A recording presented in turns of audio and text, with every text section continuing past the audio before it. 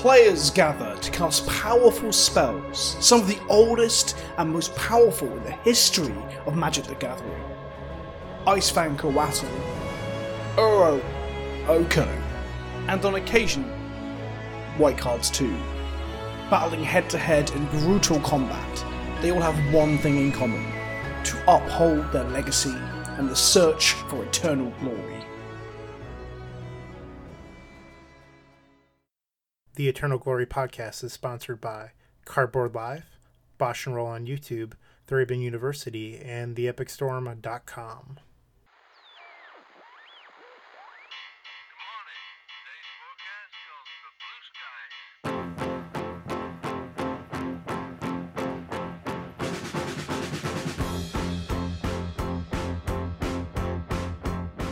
Hello, everyone. Welcome to episode 22 of the Eternal Glory podcast. Choose your starter. I'm Phil Gallagher, joined by Brian Koval and Bryant Cook. How are you all doing today?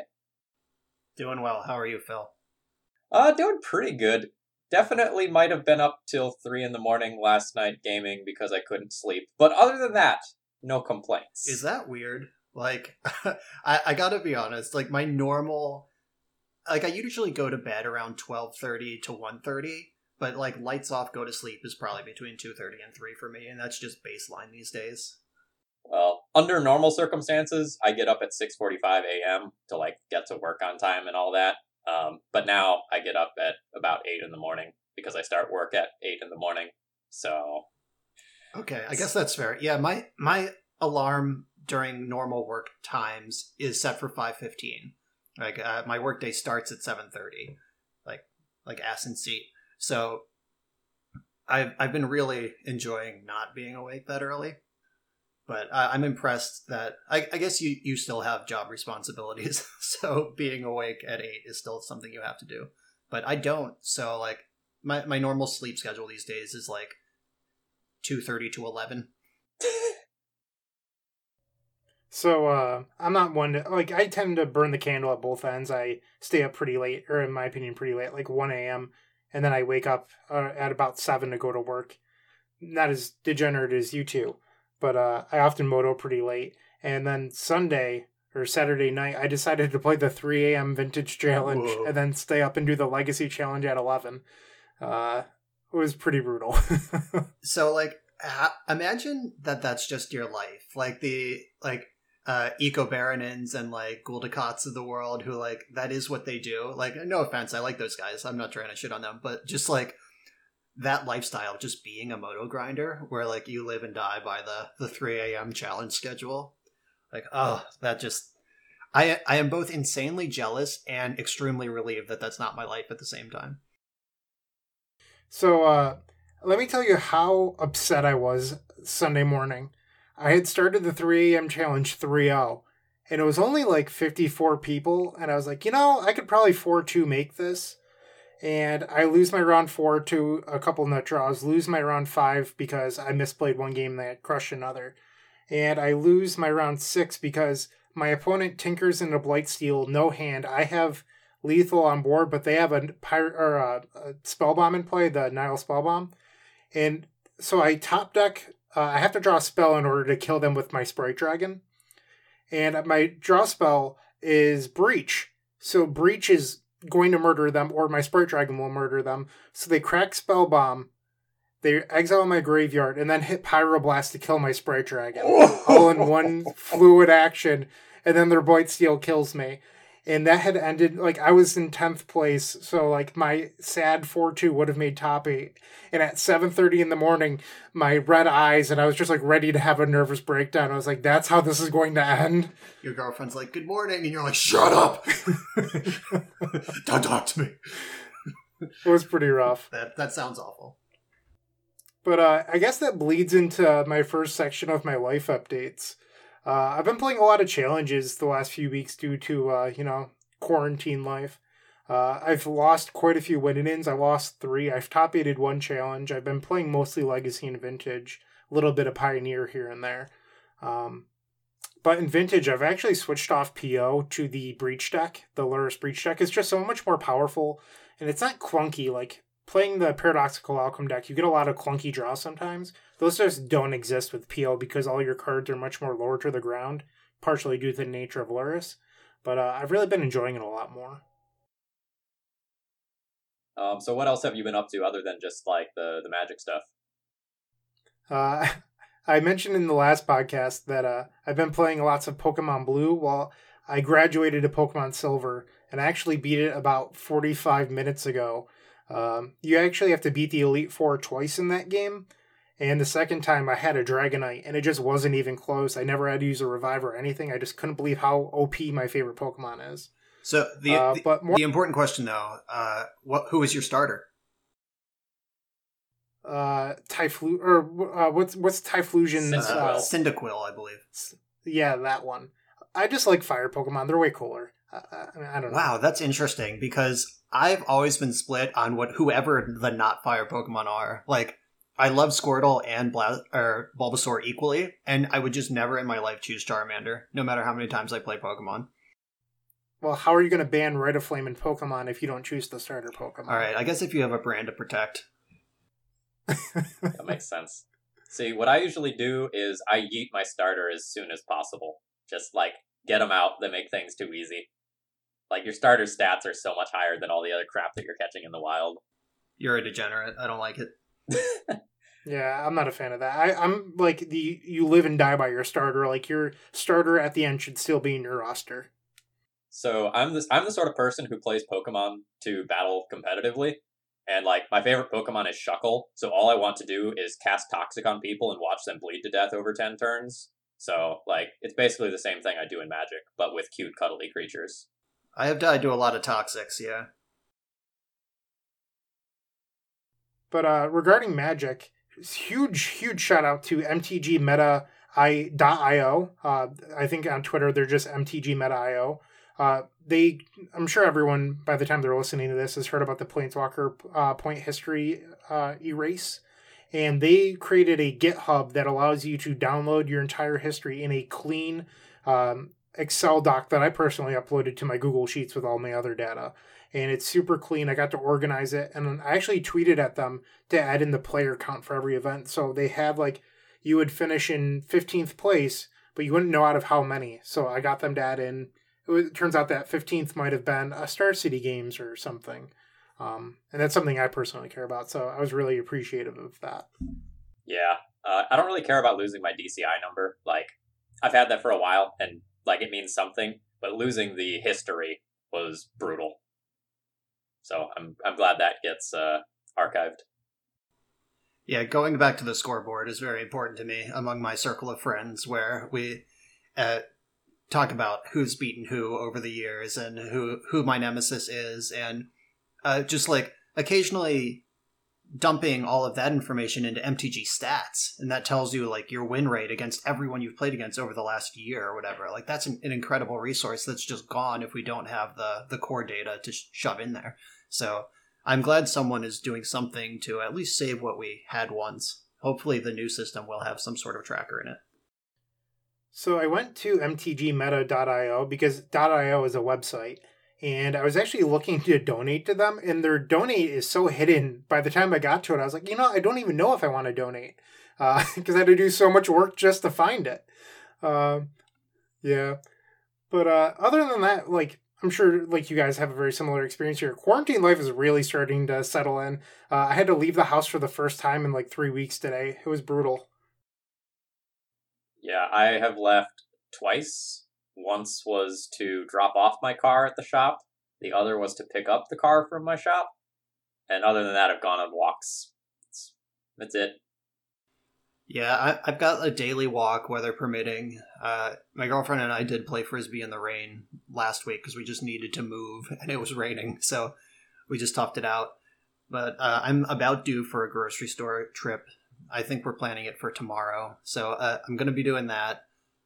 It's the first time I've gone into public since the masks requirement has been a rule in Pennsylvania. Like, it's been, like, encouraged already, but it's actually just a rule now. You can't go in the store without it.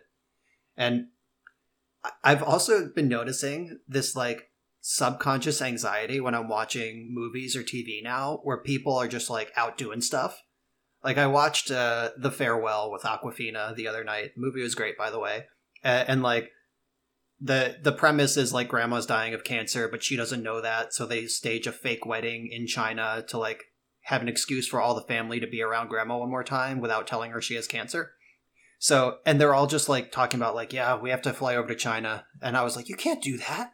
Oh my God. Like, that's crazy.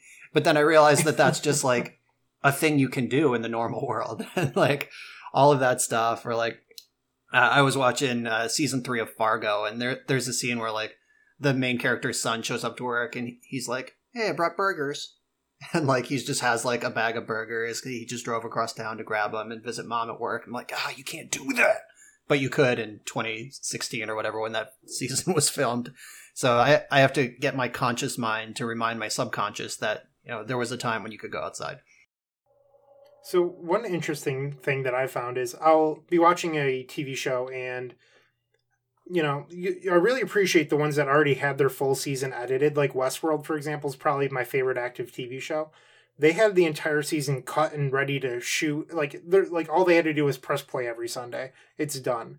But I also watch Walking Dead that also premieres Sunday nights, and Walking Dead had to shut down their entire production. It turns out 2 weeks out from their final episode, didn't even have it done, and now it's being postponed a couple months.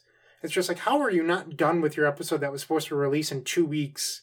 I don't know. Like, it kind of bothers me a little bit. I am shocked and relieved hearing this, because as a rule, I just don't read about behind the scenes stuff. I want to be transported. I want to be hit with the movie magic. Like, that is part of my experience engaging with visual media. But I also noticed that Walking Dead just fucking stopped. Like I just went to watch it one Monday morning and there was no episode, and that was 3 weeks ago. So I'm glad I finally figured out what happened with that. Yeah, it's so obnoxious. I just feel like the show's run by idiots. That might be true. But I really like people that are prepared. And props to Westworld. And season 3 is terrific. Yep. Better Call Saul is still rolling also. That's actively producing new episodes. I think the season's about wrapping up, but they didn't miss in the middle. I binged all of season 4 in a day once it hit Netflix. But AMC doesn't share to any streaming services, so I'm just like not watching it right now for the newest season. Fair enough. Yeah. I think that's probably the best show on TV. So a special anniversary this week. It is the 3-year anniversary of the banning of Sunsee's Divining Top. And I know this is like, according to the Reddit, an unpopular decision, but I think they banned the right card. Some people talk about terms or counterbalance. Stupid. Wizards knocked this one out of the park for once. I loved the gameplay in the format with Top. I know I'm in the minority there, but like the Top Miracles versus D&T matchups were like so intricate and interesting and such an elaborate dance, and they always went to time, and I loved them. But like, yeah, we've moved on from there. It's fine. I can look fondly on those times and say, okay, we don't need to do that again. Yeah, I agree. There was a lot of really cool stuff happening in Legacy at the time. Death and Taxes specifically, with like Phyrexian Revoker that could turn off the top out of the main deck. Like, that was freaking sweet. And like, but like, you look at a card like Terminus or Counterbalance, those cards are really embarrassing to put on a ban list. Like, Miracles is still good, and it still plays those cards, but now they're just like optional. Top just made those 2 cards ridiculous, like sent the already playable card into the stratosphere. I do miss Top out of like mono red painter, or like decks that were just using like a value top, or like old Doomsday. I guess they don't even need it anymore, but still, I think for everyone's sanity, like I have not missed Top myself in 3 years. Like, it honestly, if you hadn't told me it had been 3 years, I would have just been like, I don't know, like 1 year, 1.5. When did that I don't know. Like, it just disappeared, and I never looked back. So rest in peace, buddy. The only Eternal Weekend I ever... Sorry. No, go ahead. The only Eternal Weekend I ever went to was the last one before Top was legal, and every single round went 45 minutes over time. And it was pretty miserable. Like, part of it was that the event itself was a little bit understaffed. The other part was Miracles mirrors went forever. And people would be like, well, if you were just good with your deck, you would never go to time. But from a Wizard standpoint, if you have to put yourself in their shoes, you shouldn't have to respect players to be good with cards in order to play with them. Like, that shouldn't be part of your philosophy, in my opinion. And like, just telling people if you're bad, you can't play with this card shouldn't be allowed. Right. And like the position it puts the person across the table from, because like during that era, no matter what deck you were on, if your opponent was like turn one top and then like spent a little time thinking about their first activation, you had to be like, you need to play faster. Like, you got to play faster. Like, 48 minutes left in the round, you got to play faster. Like, you don't get this much time. You don't get 45 seconds every time you activate top, because it's going to happen 100 times in our match. Like, you got to go. And like, just being, I think the net stress level, in addition to being a reasonable power level ban, also just like the net stress level of every player involved in those games. I'm not sad it's gone. So something I've never like said publicly, but part of the reason why I played Sword of War and Peace in that era was just so that I could connect once or twice and the game would be over. Yeah. If you win game one, you win the match. Like, just get in. All right, but like moving on to talk about like the current format. I've been playing a lot of Magic to medium results recently. So I've been focused on doing a lot of like experimenting and brewing and like trying to learn about the format and see what works in this new world. So like I'm not focusing on like trying to optimize my win rate or anything. I'm trying out new things. And like, boy, am I burning play points, because decks are good right now. So whenever you play a league with something that's a little bit suboptimal, like you definitely feel it. I feel like I've had a lot of good takes on the format, and like I figured things out very quickly, but I just haven't been able to break anything. Like, I figured out that Null Rod was insane very quickly. I figured out that like mana acceleration was better than Vile very quickly, and just not putting up any real results. Haven't gotten even a 5-0 trophy in the last 2 weeks or anything like that. It's been a little bit rough. Phil, like you, I've actually been playing a lot of Moto, like prelims. Like, I'm like you, I'm not trying to brag, but like I've been doing fairly well. But I've been talking to other people, and they're also saying that this is the most they've been playing, not only because of quarantine, but because Legacy is fun right now. Like, it's different, and it's a lot more lower to the ground. Like, it's not, you cast your Uro, I cast my Uro, you play Oko, I answer your Oko, then play my own. Like, it's a lot more interactive. Like, stuff like Nibble Mongoose is seeing play again, and that's fun.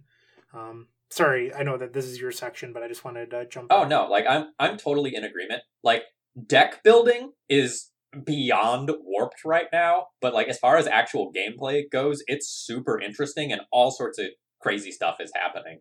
I don't know if you saw like the Reddit thread just like talking about all the spicy deck lists, but like the Sharknado card saw play in a 5-0 deck list, and like that stupid cycling turtle where like you cycle it 4 times and then you like win the game or some shit like that, like is also seeing play. And it's just like, what is happening right now? It's nuts. Yeah, it's crazy. And I know we're going to talk about it more in a lower section, so I'm not going to go too deep. But when we get to the like impact of companions section, I want to talk about like the full deck building ramifications of a companion, because it's so much deeper than I think anyone expected it to be. I can't wait. Yeah. So just a couple quick words, and then I think it's time to move on, because like we have a lot of super cool things to talk about. The format has probably changed more in this 2-week period than I've ever seen in any 2 weeks of Legacy. So in my off time, I've been doing a lot of walking and running. I'm just trying to make sure I get out of the house either every day or every other day, just to like stay active. And kind of like Bryant, I'm on a nostalgia trip. So in college, with like all of my roommates and like people who lived across the hall from me, we played Diablo 2 together, and like we got into the modding community. And then I randomly saw on Reddit that the mod that I played in college like a week ago released a new like huge update. And so I was like, all right, I'm gonna jump back into this for a little while. So there's gonna go like 50 hours of my time, and I won't regret it at all. You got nothing but time these days. Yeah, so like on the subject of video games, I've mentioned Borderlands the last few episodes. I'm into it. I found out that my brother, he lives out of state, I don't see him very often. I found out he's also gaming on PC during the quarantine, so it's an opportunity to hang out and talk to my brother, who I don't see very often. And he downloaded Borderlands, but it turns out his computer can't handle it. He suggested Dead Island, and then it turns out that the Dead Island Definitive Edition has replaced Dead Island in like the Steam store. So, and he has the original, which is incompatible with the definitive version, so we can't play that unless I find the old version somewhere. So now I'm trying to convince him that Monster Hunter World is where we want to be. So we're trying to find a co-op game together, because co-op gaming right now is basically the only way you can hang out with people. All right. Why don't we move on to feedback? Bryant, do you want to take this first one here? I feel like it plays most strongly to your strengths. Wow, making me read the longest one, Phil. Yeah, huh? I'll take the short one that's next. You could paraphrase it if you don't want to read the full paragraph. Nah, it's fine. Hey guys, great podcast. I would like to ask you about best approaches to collecting or just analyzing data in the shape of your own matches. Let's say you have a deck and you want to get an idea of its power level in the format. How many matches do you need to record before you form an informed opinion? How often should you reset your recording? Thinking here about shifts in the format, or just might cloud your overall win percentage if you just keep on recording across format shifts? How many matches against a single archetype is really needed to form an opinion? I'm personally 10-0 with Doomsday versus Elves. I feel confident in saying that this is a good matchup there. I'm 3-1 against Omnitel, so I feel much less certain. Any thoughts are much appreciated. Kind regards, Martin, a.k.a. Neville Shoot. And this was from our website contact form, which we don't get a lot of comments in, so thank you, Martin. I'm sure the two of you are also old OGs of Legacy. Martin is an original sourcer from MTG The Source. He used to post a ton back in the day. I know that Martin is from Europe, from across the pond. Really good Magic player. Used to play a lot of Ad Nauseam Tendrils. So, personally, I track every single match I play. I categorize it, but I do break up my matches into overall format shifts. So, like, I'm currently in my post-breach shift right now. I didn't switch with companions and non-companions. Maybe that's something I'll do down the road if it ends up being necessary. But I usually do like bans or printings of major cards. I did a new one for Modern Horizons because it shook up the format so much. I felt like that was needed. So for certain subsets, so like let's say this is something I was struggling with myself post-breach. I was 5-5 against Death and Taxes after 10 matches. And it felt like in a lot of those 10 matches that I got pretty unlucky. But then again, Deafening Silence has been released, and that card's really good against me. But historically, I'm much closer to 75 to 80% against Death and Taxes. And I was like, I can't believe I'm 50% after 10 matches. Maybe the deck just got so much better against me. That said, I've continued to play, and my matches are now leveling out to the mean where I'm much closer to 70% now after I've been playing more. And I feel like you will hit that mean if your data set just gets larger and larger. I personally start looking at deck list percentage results around 70 to 75 matches. I know some people do 50, but there's still a lot of variance in 50 matches, in my opinion. Do you two have any opinions on that? Yes. Oh, you first. So I can account for when we're really trying to pin down matchup percentages. Like I've done full team Pro Tour testing. The last Pro Tour Phoenix, I worked with Matt Sperling and Paul Rietzel and Cyrus and a big team of powerful wizards. And we started off by just like going out into the leagues and seeing what happened. And then when we thought we were onto something or we needed a better picture, we would just do like a 20 game set, just like heads up, like you play your deck, I'll play the enemy deck, and just slam it out and see what happens. And if you really need to know what a matchup percentage is like, that's how you do it. Because just going into the leagues and hoping to get some information, like, I guess it depends on what you're doing with the information. Like, if you're just going to play Magic with the deck you want to play, and then you just want to know how maybe it'll inform some sideboarding decisions or what. But if you really want to, like, fundamentally understand the matchup, you have to just get a friend and jam reps with it to really pin down what it's about and how you can change the percentage, what the percentage actually is, all of those things. I would agree with that if you're only looking for a specific matchup. If you're looking for like a greater range, I don't hate just data mining through leagues personally. I'll often use it to change sideboard slots. Like if I'm 80% against miracles, but I'm struggling against the mid-range decks, I might cut that 5th sideboard slot for a mid-range slot, or maybe something that could be used in both, like a rending volley or something crazy. Just a thought. Right. So if you're on the deck and you just want to know how your deck performs, just running leagues forever is the right way to do. Because like Bryant obviously is heavily invested in the Epic Storm. So just knowing what the Epic Storm is performing like over massive amounts of data is the result. If you're looking for something specific, like if Lurrus Grixis Delver is the best deck and you have 100k coming up next weekend and you're not sure if your deck can beat Lurrus Grixis Delver, you need to find a friend and figure out if you can beat it. Or else you just need to get off the deck. So like unless you're married to a deck, like if you're trying to find a deck versus trying to tune a deck, that changes your process as well. Another thing, just in terms of data size, most of the data that you as an individual collects will not actually have real statistical significance. And so a lot of times you need to rely on sort of the feel that you are getting for the matchup. Kind of like Bryant was talking about with like Death and Taxes versus Storm matchups. Like your data may say one thing, but you might feel unfavored every game. And that might be sort of like the real indication of what's happening there. So if you're just jamming leagues and you have 10 matches versus a deck, you might be 7-3, but every single time you're on the ropes and you're struggling, and that might be the real indication of what's actually going on there.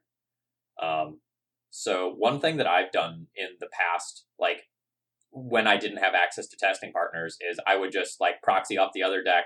I would sit down with my deck and the other deck and just kind of like look at how both sides of the matchup would play out. Like I just kind of like play face up, try to think about like, what do I need to be thinking about from each turn, and like really try to think about the turn cycles, what my roles are in the matchup. And that sort of thing helped me out a lot before I had really good testing partners and the availability of Magic Online to play 3,000 games. So a little bit of a funny thing here. When Breach hit the format, I started out 2-4, and I was like, well, it's not as bad as I thought it would be for the deck playing Forcible and Silence. It could be worse. And then I think I finished by the time Breach was banned like 3-17. Like I just couldn't beat that deck at all. And by the time people had learned how to play Breach and quit losing to themselves, I was just like a 10% favorite. Like I just could not beat that deck. All right, so Phil, why don't you take the next comment? Okay, so this is from one of the followers of my stream, the Innistrad Revenue Service, the IRS. Did any of you expect Grixis Delver to go as far as being willing to cut Gurmag Angler and possibly True Name, depending on the build, arguably their premier threats for the Lurrus requirement? We actually got a reply from the great Wilson Hunter. He said, yes, period. So one of the things we really focused on last episode was how good we thought Lurrus was. We definitely thought that was going to be the best card in the format. Now, I think I speak for all of us when I say, like, we definitely thought the companion mechanic was insanely powerful, but I don't know that we foresaw quite this degree of change in the format in such a quick amount of time. What say you two? Yeah, so like if we're talking about like paradigm shifts, like beat 'em or join 'em kind of breaks in the legacy format as we knew it previously, nothing has hit this hard.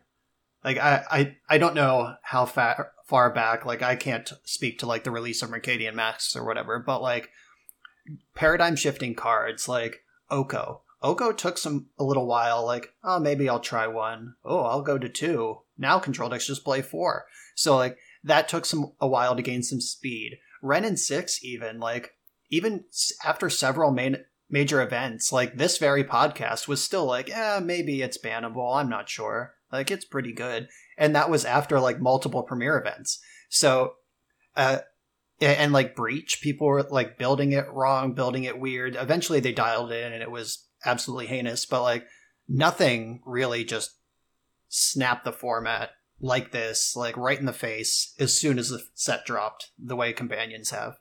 I think it's a twofold thing. It's a combination of like both the crazy power level of these cards, and the fact that everyone is at home just playing Magic all the time. I do think that's part of it. The interesting thing to me is that people are either, I love playing with these or I hate playing with these, and we'll get into a little bit more, but so many people enjoy playing with these, and it doesn't feel, at least to me, and Phil might have a different opinion here because he's on the opposite end of the spectrum for having one for my deck, is I almost feel like if some of the people that were unhappy had one that fit their strategy, maybe there'd be less people upset, because it feels good like always having something to do with your mana. And I know that's crazy, but they're enjoyable to play with, and I've seen a lot of tweets today being like, just because you're having fun doesn't mean it's healthy. Okay, sure. But if everyone's having fun, let's say hypothetically in a perfect world, everyone is having a blast, does that mean it's not healthy? I don't know if that's true. I mean, just like a hypothetical, imagine that Eldrazi aggro got to start with an X cost creature as a companion that had some deck building requirement that like wasn't super scary to them, right? So they can always mulligan to Thorn, Chalice, whatever, and then always have the follow-up threat. Like, there's so many decks that could benefit greatly from there being more companions. So like the mechanic is obviously like super busted, but if you said there's going to be 50 more companions over the next 3 years, I would take a deep breath and go, okay, this is Legacy now, let's do it. Yeah, so like I think the issue is that like Luris fits so nicely into several pre-existing decks that people don't feel good about it. Unless you're winning with it. If you were already a Storm player and you just got this thing literally for free, then that's pretty sweet. But like the other decks have real decisions to make. Like the Zerda decks, like they lose Chalice of the Void and they lose Monastery Mentor, and like now they just have to be a combo deck. So like that's a real cost. Putting 80 cards in your Miracles deck is a real cost to get Yorion. Only playing even cost cards, you lose out on Force of Will for your Gyruda combo deck. Like these are Force of Negation as well. Yeah, and you can't protect your Gyruda with that anyway. But yeah, you lose all the forces, and like these are real costs. So we're going to talk about that as we go forward. But like, it's not like everyone just gets a free starter Pokemon now, and it has better stats than all the other Pokemon you meet in the wild. Like you need to sacrifice to make it happen. All right. So just, I guess we should kind of push the episode along and like get into our nice talking points in order. But before we do that, I think we did miss a couple of cards in our set review. We were kind of rushed through the end of it because we talked for a long time because this is Eternal Glory. But we failed to talk about the Triome lands last time around, which, as expected, are seeing play in 4-color Loam. And we failed to mention Wilt, which is green and a colorless. Is it Destroy or Exile? It's Destroy. Destroy. It's just strictly better Naturalize. It's Naturalize with Cycling 2. Yeah, and that's been seeing a play in a lot of the, like, quote-unquote Miracles-ish decks. Yeah, so I recorded a league with a 4-color Yorion build of my design earlier today. I just wanted to beat Delver and play 80 cards to do it, and that was the first time I put Wilt in a constructed deck.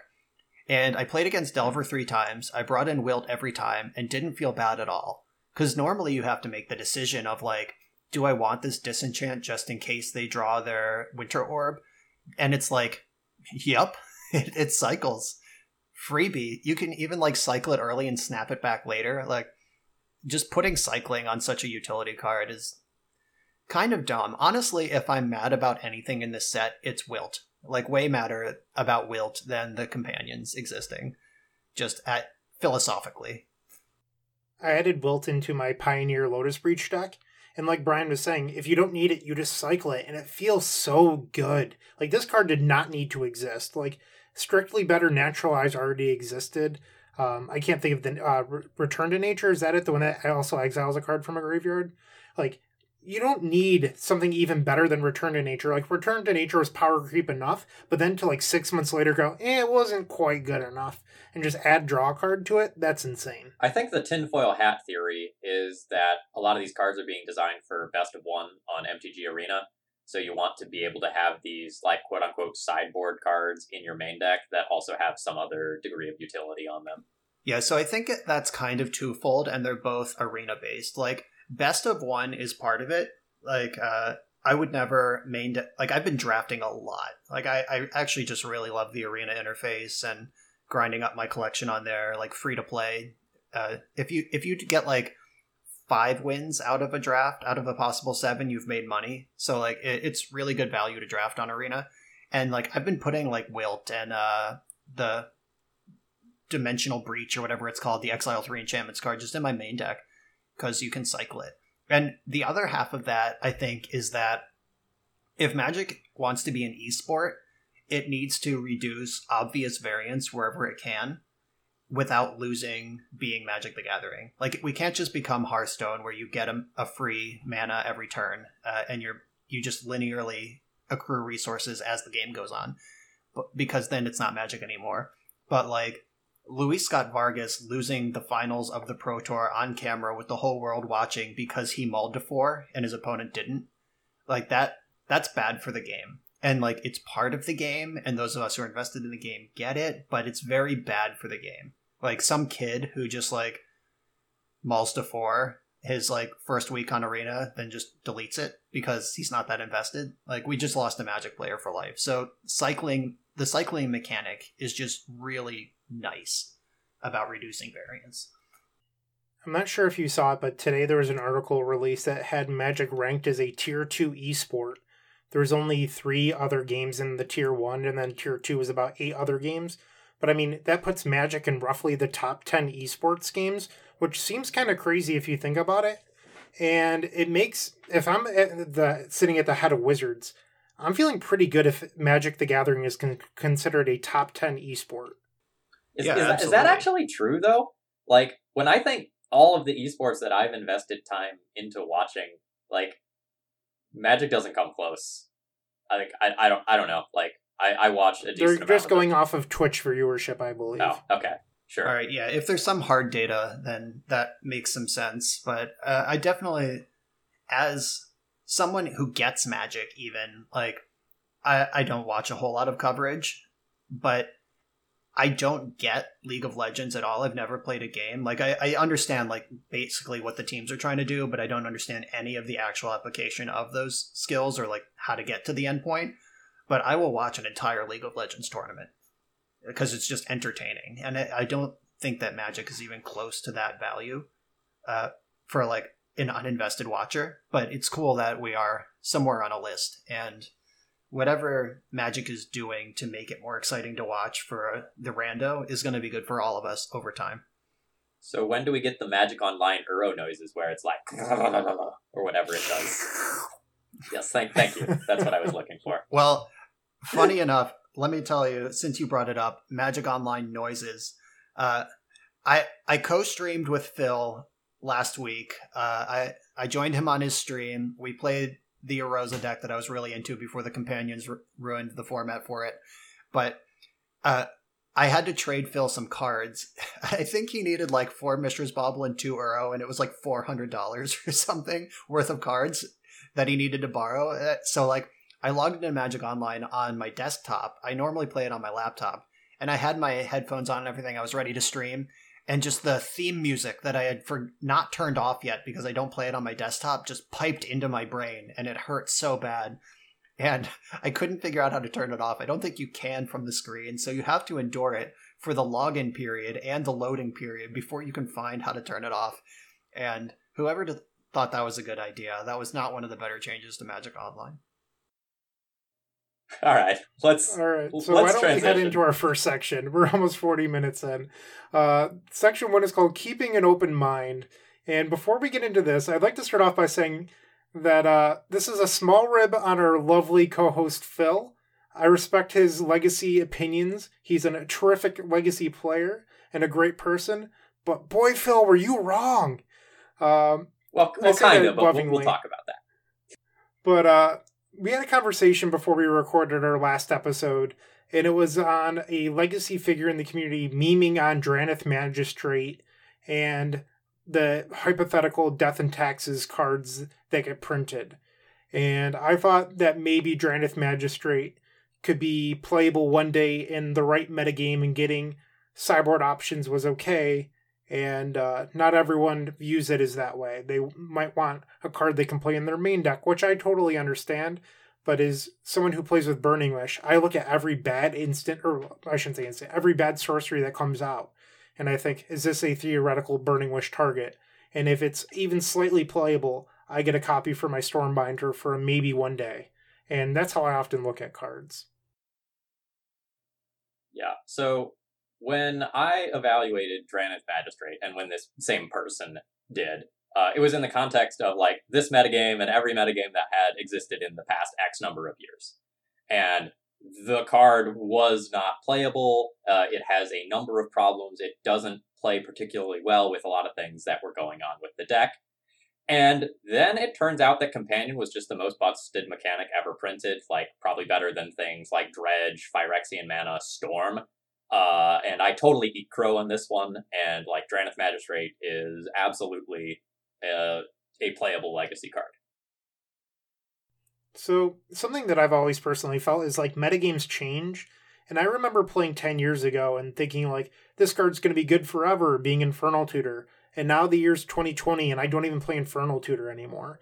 So like, keeping things in the back of your head, in my opinion, is like a super helpful thing to do, and understanding that like things aren't always going to stay the same. And I think a lot of people get hung up on that about like Veil of Summer in particular, because they're like, Dress isn't good anymore, Veil needs to be banned. But like, your cards don't have the right to always be playable. And it's like sort of interesting when these sort of things happen, because then a whole new slew of cards become playable.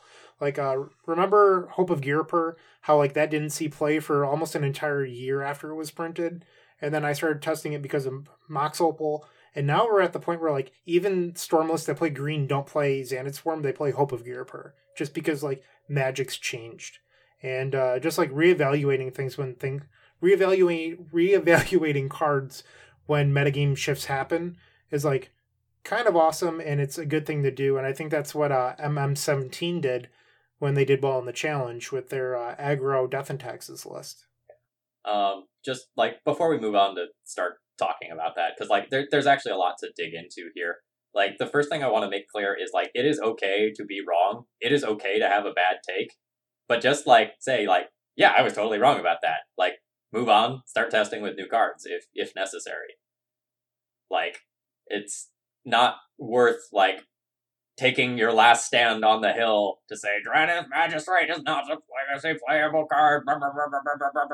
Like that's not worth your time. Like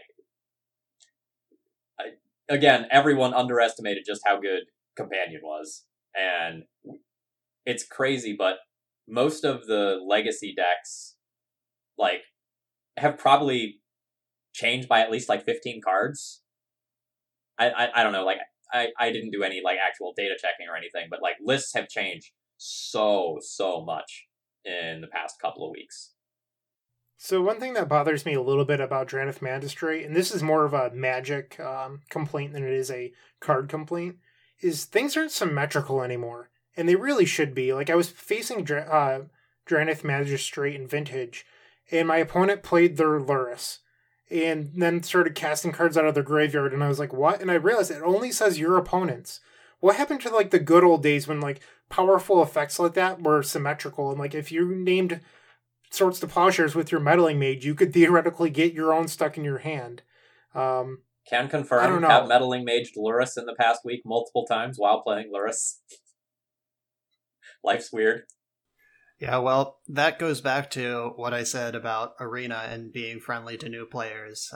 Magic figured out close to a decade ago that Hexproof sells more packs than Shroud, and you're seeing the same thing being applied to all new mechanics. Like, I agree, it was kind of sweet that, like, Lord of Atlantis made any random merfolk your opponent might have also unblockable. Like, oh no, I've been betrayed. I have to consider that. But at the same time, like, the person who would appreciate that interplay is not going to quit Magic because they got killed by their own Lord of Atlantis. The like random kid might. So it just purely as far as the game has grown a lot in the last decade, like enormously, and these are big reasons why, even if they feel kind of dirty in the older formats. So one of the things that Phil and I were talking about before the last episode was like trying out new things, and maybe Drannith Magistrate might have been actually better than Phil was giving it credit for. And I suggested that maybe to Phil that we reevaluate the entire shell of Death and Taxes. I was admittedly thinking more of a prison-esque shell and not the aggro version that MM17 was playing. But in my head, I was thinking maybe cutting Aether Vial and running like Ancient Tombs and Chalices in the main deck. And it looks like MM17 was thinking something similar but different with cutting Aether Vials for hard acceleration with like Lotus Petals and Mox Ambers, and it was super interesting. I mean, Phil's welcome to disagree with me. He's the expert on Death and Taxes here. But I think part of D&T's problem is that it has all of its eggs in too many baskets. It's the control deck in some matchups, it's the prison deck in others, and in some matchups it's the aggro or mid-range deck. And sometimes it just feels a little bit unfocused, or you draw your wrong part of your deck for that specific matchup. Okay, so this is going to sound really ridiculous to say, given how many hate bears there are, but like, hear me out. Part of the problem is that there aren't enough good cards to build focused versions of Death and Taxes. Despite the fact that there's so many hate bears available, when you like look at them and you think which ones are aggressively costed, which ones do enough, and also have an appropriately sized body to be competitive, the pool's actually really small, and many of the cards fight against each other. So, for example, Leonin Arbiter is like a really good like taxation effect, but it plays against many of the other cards that you might want to play in the shell, like Recruiter of the Guard, Stoneforge Mystic, Squadron Hawk. And you run into a lot of problems like that, or you run into a lot of problems where when you play these hyper-aggressive hate bear shells, you start losing when you get behind. When you're playing, 18 tutus in your deck, and your opponent plays a Tarmogoyf, you go, oh, crap. And like you just kind of fold to it. So by necessity, Death and Taxes needs to have a variety of tools so that it can have answers. And like part of it is the tools don't always exist in like the theoretical way that you want to. The best example being the thing that all Death and Taxes players want, which is like an effective Rest in Peace spare. And we get Remorseful Cleric, which like does things, but it's often not quite good enough at doing what it does. If your opponent plays Tarmogoyf and you Remorseful Cleric their graveyard, they might still have a 3/4 Goyf, and you didn't actually hate away that card at all. So, Phil, I will say this. I kind of understand your pain. So before Echo of Aeons was printed, the TES community had quit playing Past in Flames, because Past in Flames for a long time we knew was the worst card in our 75, but there just wasn't anything better. So we were playing fun cards like Mizzix Mastery, if you know what that is, to flashback a discarded ad nauseum. And we were back to trying diminishing returns because we were already in on Mox Opal at the time. We were like, well, if we're playing Mox Opal, that's similar to the Simian Spirit Guides we played in 2008. Maybe we'll try diminishing returns again. But we always knew that Mizzix Mastery and diminishing returns weren't quite good enough, but despite being better than the Past in Flames in our deck.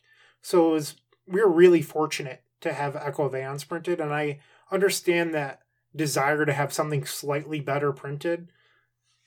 But I will say this is where we might disagree a little bit. I feel like Death and Taxes is more likely to get those cards than the Storm Mechanic these days, with the way that Magic's, its philosophy. Yeah, in the article I wrote, it's probably like a month ago now, like I talked a lot about how Death and Taxes went on this like 5-year hot streak of printings, and now, relatively speaking, we're kind of on a cooler. We haven't gotten quite as many pushed cards as we might. And that's part of the reason why I've been experimenting a lot. So I've been very loudly vocalizing to the Legacy community that I think Vial is not a good card in Legacy anymore, and that you need to be playing Mana Acceleration. So over the past 2 weeks, I've been playing like Lotus Petal and Chrome Mox versions of D&T. I've been playing Search Stompy with both of those, and Suppression Field. I've been trying Luris. What is Search Stompy? Search Stompy plays Leonin Arbiter and Suppression Field, accelerating them out, and tries to play a turn 1 locked piece into a turn 2 locked piece as consistently as possible. So your opener might look like Suppression Field into Leonin Arbiter, or Chalice of the Void into Thalia, or something like that. The deck list is still a little loose. It's something that I brewed up with all of my subs. But like, this is the time for exploration if we've ever had one.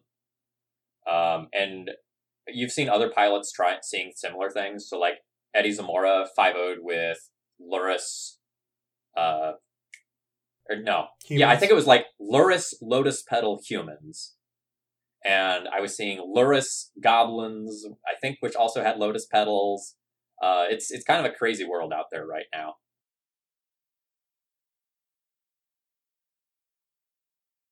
So one of the things that I like about the aggro D&T list from MM17 is that I think historically one of the things Death and Taxes has always struggled with, or at least from my side of the table, is bridging that gap from turn 1 to turn 2. And your list that you're talking about with Chromox and Lotus Petal, they all do that. You're able to cast a turn 1 Hate Bear, but historically, living till turn 2 has always been a problem against Storm, Reanimator, and some of these other faster combo decks. In Deafening Silence, it bridged that gap, and I feel like that's why I started to see, like I talked about it earlier, my win percentage shift down for a little bit. Because Deafening Silence changes that, where they can now go turn 1 Silence and a turn 2 Thalia, and that's often good enough for them to get their secondary Hate Bears on the table and for me to lose. And I think that one of the things about the aggro D&T list is it was really one of the first lists to not play Deafening Silence, but bridge that gap with Lotus Petal and Mox Amber. And it can sort of fix that issue without ever actually having to play Deafening Silence. And that's pretty big. Yeah, I was talking to, is it Laverde? Anthony Laverde? Is that the correct pronunciation? Correct. I was talking to him earlier today, and he was saying, like, when D&T goes, like, Deafening Silence into Thalia, he feels like he's, going to win that matchup 5% of the time, or something like that. Like, that's just an absolutely brutal opener. But for so many other combo decks in the format, Deafening Silence doesn't actually do very much. Like, if you're playing against Show and Tell, like, you slow them down, but you don't actually stop their combo. And the same is true of things like Reanimator and Infect.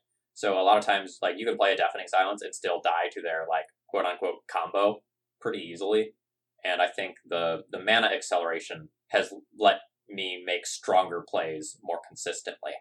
When you go turn 1 Thalia into turn 2 Revoker your thing, into turn 3 play a third follow-up thing, that ends up being way stronger than, like, Deafening Silence into first bear, I think.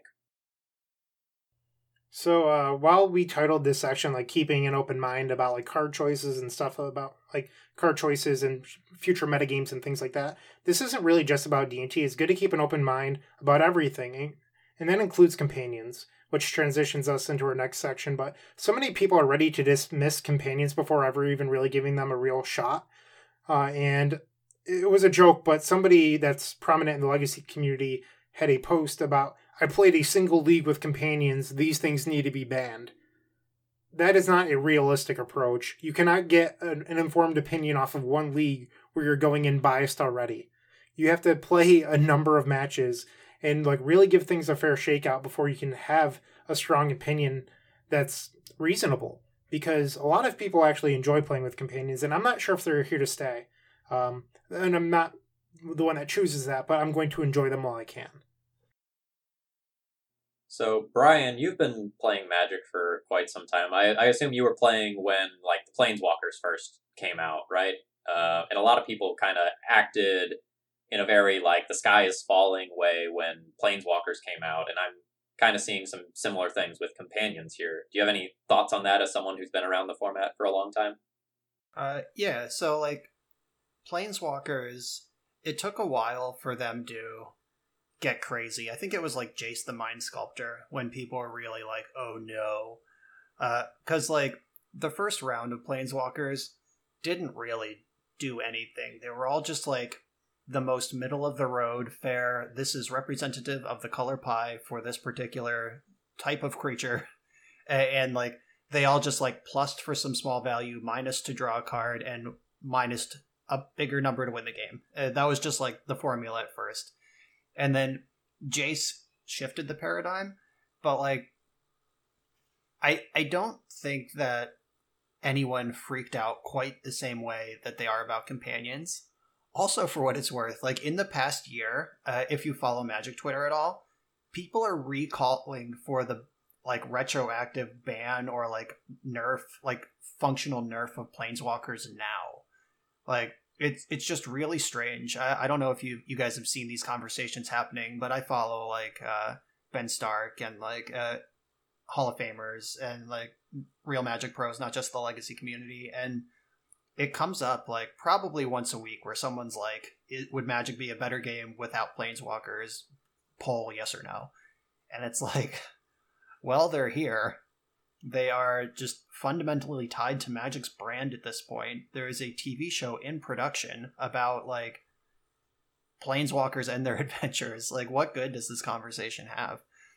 So I think that we need to approach companions more like, here they are, so what, now what? Rather than like, these gotta go.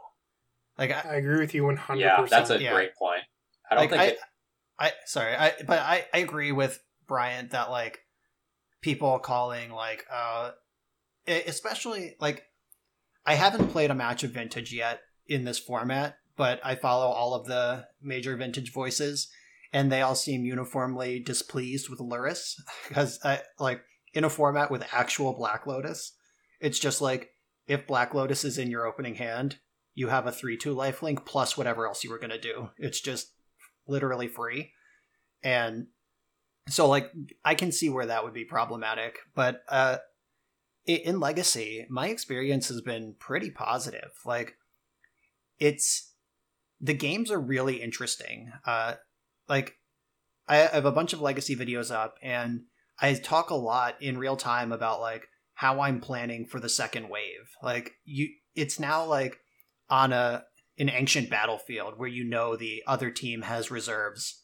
It's like you're not just beating the army in the field. You know there's a reserve coming, and you know exactly what it's capable of. In this case, so we're actually better suited than ancient warriors to plan for the next round. But like, if like normally it's like I Supreme Verdict Delver, I'm good, I'm stable. But now it's like, okay, so I'm gonna have to Supreme Verdict on the following turn. They go Luris, recast Delver, and I need a backup plan for Wave 2, which is really interesting to me. Like, I don't know how you guys feel, but I've had a lot of fun with that, like navigating that and having reserves of my own.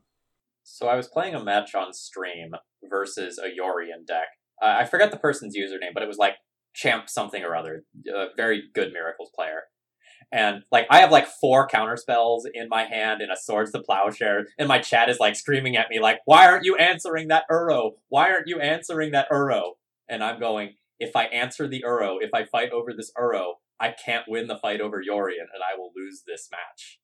Like, it's really weird. Like, when you have limited resources to work with, and you know the companion is on the horizon, it's really interesting what it does to games. Yeah, I recorded just today. I brewed up a Yorion list. I wanted to beat Delver, so I just played all 8 Strixes, 4 Supreme Verdict, just like plus all the normal like Oko Astrolabe stuff.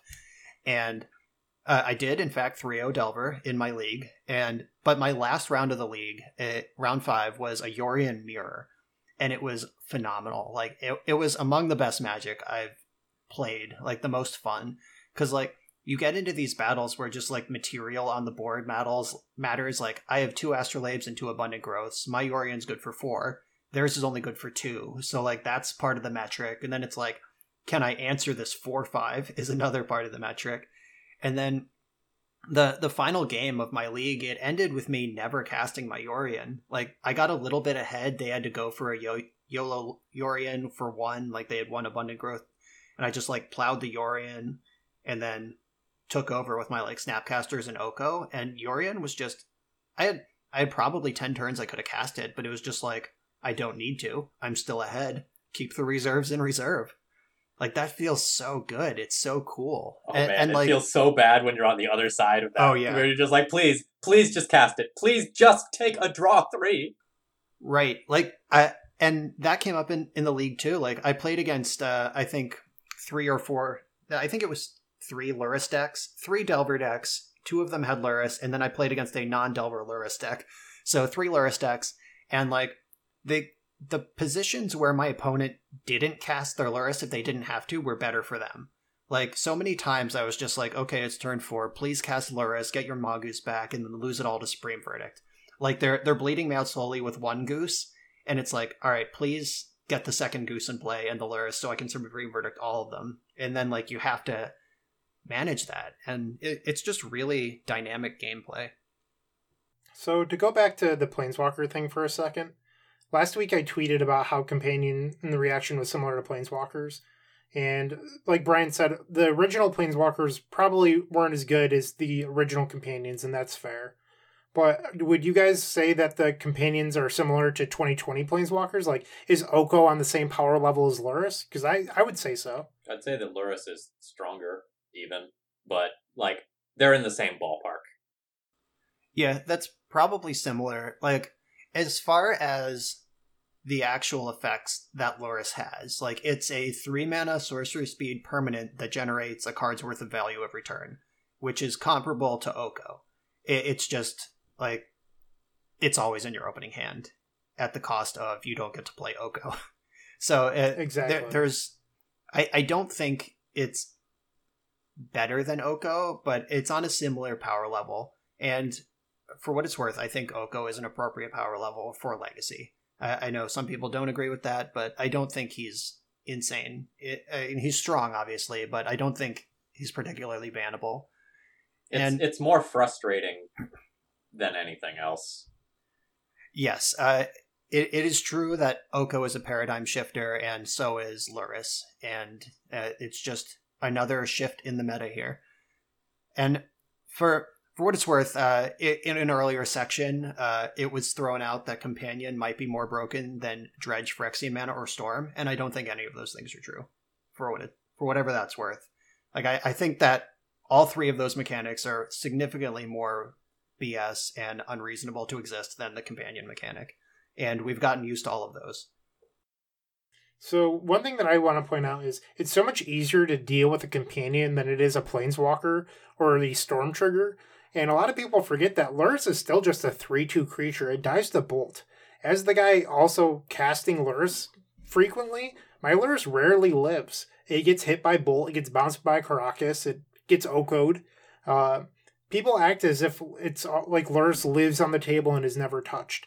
And a lot of the other Storm players that I interact with, I've seen some of their list recently, and they're like sideboarding 2 Deadweight and multiple Tormod's Crypts and a bunch of other like really cute cards, and I personally don't really like those cards, but I asked them, how often do you expect your Lurrus to live more than 2 turns? Because if it's alive for more than 2 turns, you've already won. And like requiring Deadweight every turn isn't really what you want to be doing. And I think people will learn how to properly build around their Companions, but I think not necessarily everyone's there right now. And that's another interesting sub-game of these Companions. I know that I, for one, love to see a Lurrus revealed across the table from me, because like Lurrus could be anything. It could be aggro D&T, it could be Dark Depths, it could be the Storm Mirror, it could be Miracles, it could be Delver. And I understand that like Lurrus shouldn't be played in every single archetype. Sure. Like, but I happen to enjoy the sub game of trying to figure out what my opponent's playing and like how they're using their Lurrus and everything else. And if everyone's happy playing Lurrus, maybe that will change when there's more Companions out there, but right now it's super fun. Yeah, we're also in the early days still of everyone is playing Lurrus because they're pushing what this card can do. We may settle in that that's not the right thing to do. Like, a really fascinating deck building decision I saw was an Elves list that Julian posted. I believe Hello Newton was the original creator of the deck. The deck had the Natural Order package. It had Craterhoof Behemoth and Archon of Valor's Reach in the main deck, and it had Lurrus in the sideboard. So you can't reveal Lurrus because those cards obviously cost way more than 2, but there's multi-levels of sideboarding where in the Delver matchups, they would cut the Natural Order package and suddenly be a Lurrus companion deck. And in other grindy non-Delver matchups, they would just board in Lurrus as a creature in their deck. and still not be a companion deck, but they would have this grindy engine to dig for. And like the implications of that are just bananas to me, where like there's like 3 different decks, like 3 different ways to use a companion all in 175. And that's really, really interesting. So that kind of goes into our next point, which was like the top 8 was 75% companion decks. And like Brian said, people are experimenting right now. They want to test the limits. They want to see what they can do. So a lot more people are playing companions right now than I think will average out in the long run. And part of this is like people are getting like Brewer's advantage from trying different things. So like if you look at Martin Medmitten's white Steel Stompy list, I think once that deck is solved and people know that it exists, it'll be harder to win with it. But no one knew what Martin Medmitten was doing when he lost the finals of the challenge, or maybe he won the challenge. I think it was lost the finals. But like, it's something new and interesting, and people like testing these new and interesting decks. And you're not necessarily forced to play with companions. Like Eldrazi's as strong as ever right now. Like Eldrazi is in the top 4 decks on Goldfish, and it's still surviving and thriving in this new world because everyone's now playing a deck that loses to a Chalice on 1 or a Chalice on 2. Yeah, and on that note, MM's deck list, oh my god, does it fold to a Chalice on 1? And I was so thankful that nobody knew that. Like, I kept playing against these Chalice decks, and I'm like, I'm going to play as if they board the Chalice out because they don't know my deck list, because, like, I am so dead if they Chalice on 1.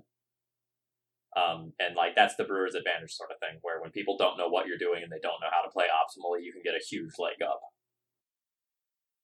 So another thing that Brian mentioned on the intro, and I was hoping he wouldn't until we got to this section, but Bomberman lost Chalice to the Void. That's a real cost to playing that card. They can't play Trinisphere either. Not that they did before, but like sometimes it would be a card you would get with Karn. And Miracles all of a sudden either has to choose between playing 80 cards and having Oko, Earl, Back to Basics, and Teferi, or being a Lurrus deck where they don't get Oko and all those cards. Oh, I guess that's what I was saying before. But like between playing Yorion and Lurrus, like that's a cool and interesting decision. And like Delver lost Brazen Borrower, which answers Dark Depths, Trinity Nemesis for the Mirror, and Gurmag Angler.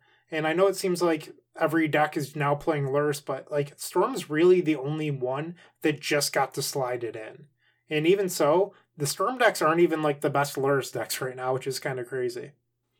Yeah, just today in my Yorion League, I played against Jeskai Delver with a Stoneblade package, and they just chose that having True Name Nemesis and Batterskull in their deck was worth more than Lurrus. So, like, it's already starting to bear out that it's not free. There's a real decision to make.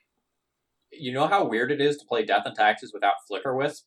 Flicker Wisp is your frickin' get-out-of-jail-free card for your opponent doing any bullshit, and losing that is so bad. Like, I was playing the White Weenie deck, and my opponent played Ensnaring Bridge in game 1, and I just looked at it, and I'm like, well, I literally can't beat that card, but I'm going to play it out so they know I can't beat, like, so they don't know that I don't have outs to it.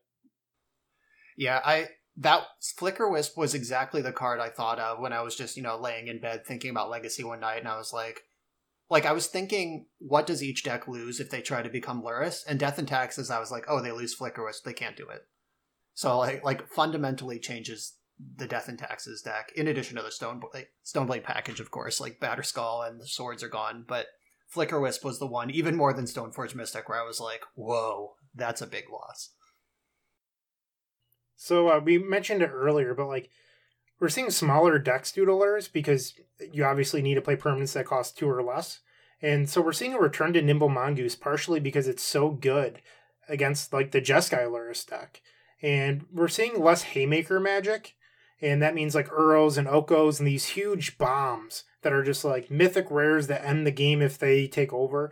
We're seeing more cards that are like classic legacy cards like Portent, Counterbalance, Spell Pierce, Stifle, like these throwback legacy cards that are still very good, but they're not the Haymaker magic that's been popular the last 2 years.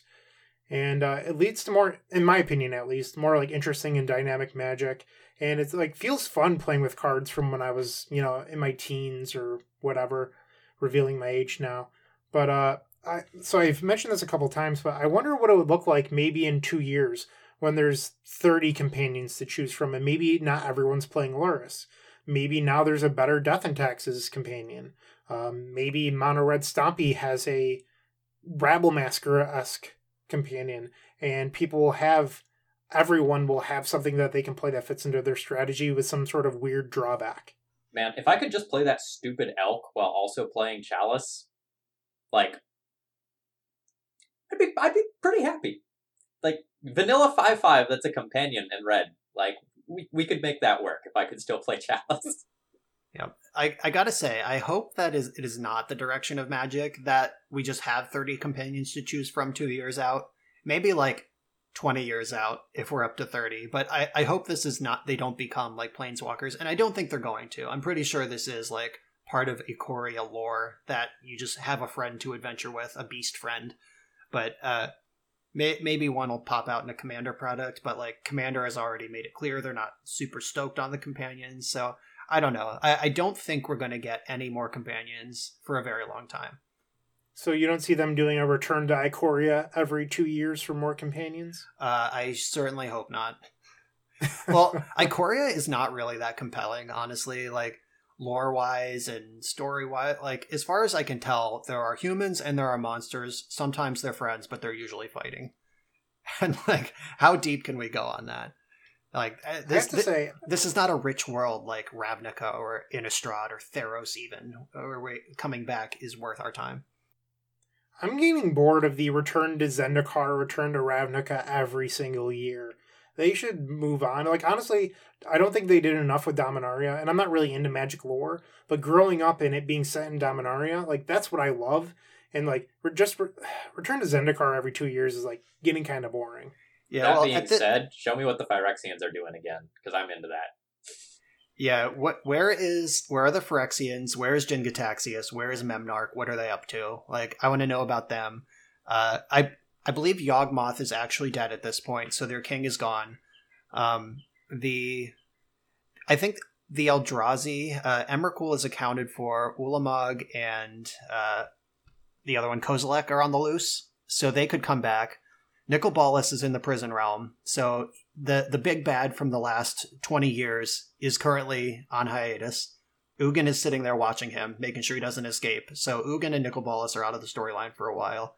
Hopefully we get some fresh faces in.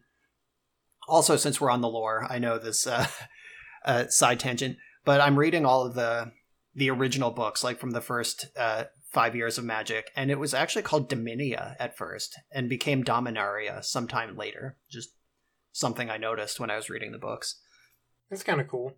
I was at a Leaving a Legacy event where one of the door prizes was some of the books, and I personally don't want to read them, but somebody won the Invasion block books, which is my favorite set because it's when I started. Like, Invasion's when I started, and I thought it was so cool. And they won these books and just did not care. And I was like, oh man, I would have loved to have won the Invasion block books. Like, that would have made my day. So funny you mentioned that, because when I was on the stream with Phil, the chat was asking questions, and they knew I'm into the Magic books, and they're like, what's your favorite arc? And I was like, Invasion, because, like, Invasion is like the culmination of, like, they spent 10 years introducing you, like, in Tempest, like the Wrath Cycle. Like, you learned about Gerard Capation, and, like, you saw them find the Weatherlight and crew the Weatherlight. You got Captain Sisay and Squee and Karn and Krovax and all the members of the Weatherlight crew. And Invasion is when they team up with Urza and just slam the fuck into Yawgmoth, who's crawling out of the portal into Dominaria. And it's like the Endgame, the Avengers Endgame movie of the book series. It's really exciting, that particular 3-book arc. I won't lie, that sounds kind of awesome. Yeah, that's way cooler than I thought it was. Yeah, it is. All right, so it's probably about time to start talking about, like, each one of the companions individually. Given how much we've sort of, like, gone over our Lurrus points already, I'd like to make a motion to just, like, skip talking about Lurrus more and go straight on to Zerda, if that's okay with the two of you. Can we have a sub point? Yeah, about the price of Mishra's Bauble. Let's talk about that. Yeah. Right? Yeah. So I have a $500 loan account that Card Hoarder gives me. And I also own a decent Magic Online collection. And this is one of 2 times in recent memory that I have had to borrow cards from someone in order to play a deck that I wanted. And that's crazy because, like, I borrowed 4 cards from Brian, like we already said, and it was like $400 worth of stuff. Yeah, and like, this is an uncommon that's been reprinted kind of recently. Like, this isn't even, like, a card from Weatherlight a rare from Weatherlight or whatever. Like, this isn't Null Rod that's on the reserve list and, like, from Weatherlight. Like, this is an uncommon that's been reprinted kind of recently. And the original printing was with the modern card frame. Like, it's not even, like, ancient times that this card existed at all. So I went to go buy some so I could play them in Vintage. And at the time, they were 58 tickets each 2 days ago. I told myself I am not buying them, went to go buy Urza's Bauble because I'm playing a combo deck. The effect honestly doesn't really matter that much if I see the top card or a card in their hand. Even a set of Urza's Baubles were 29 tickets. Wow. That's outrageous. I paid the 29 tickets because I just wanted to play with Lurrus in Vintage.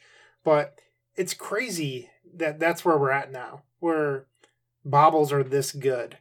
I have a friend who hasn't logged into Magic Online, this is not an exaggeration, in 3 years.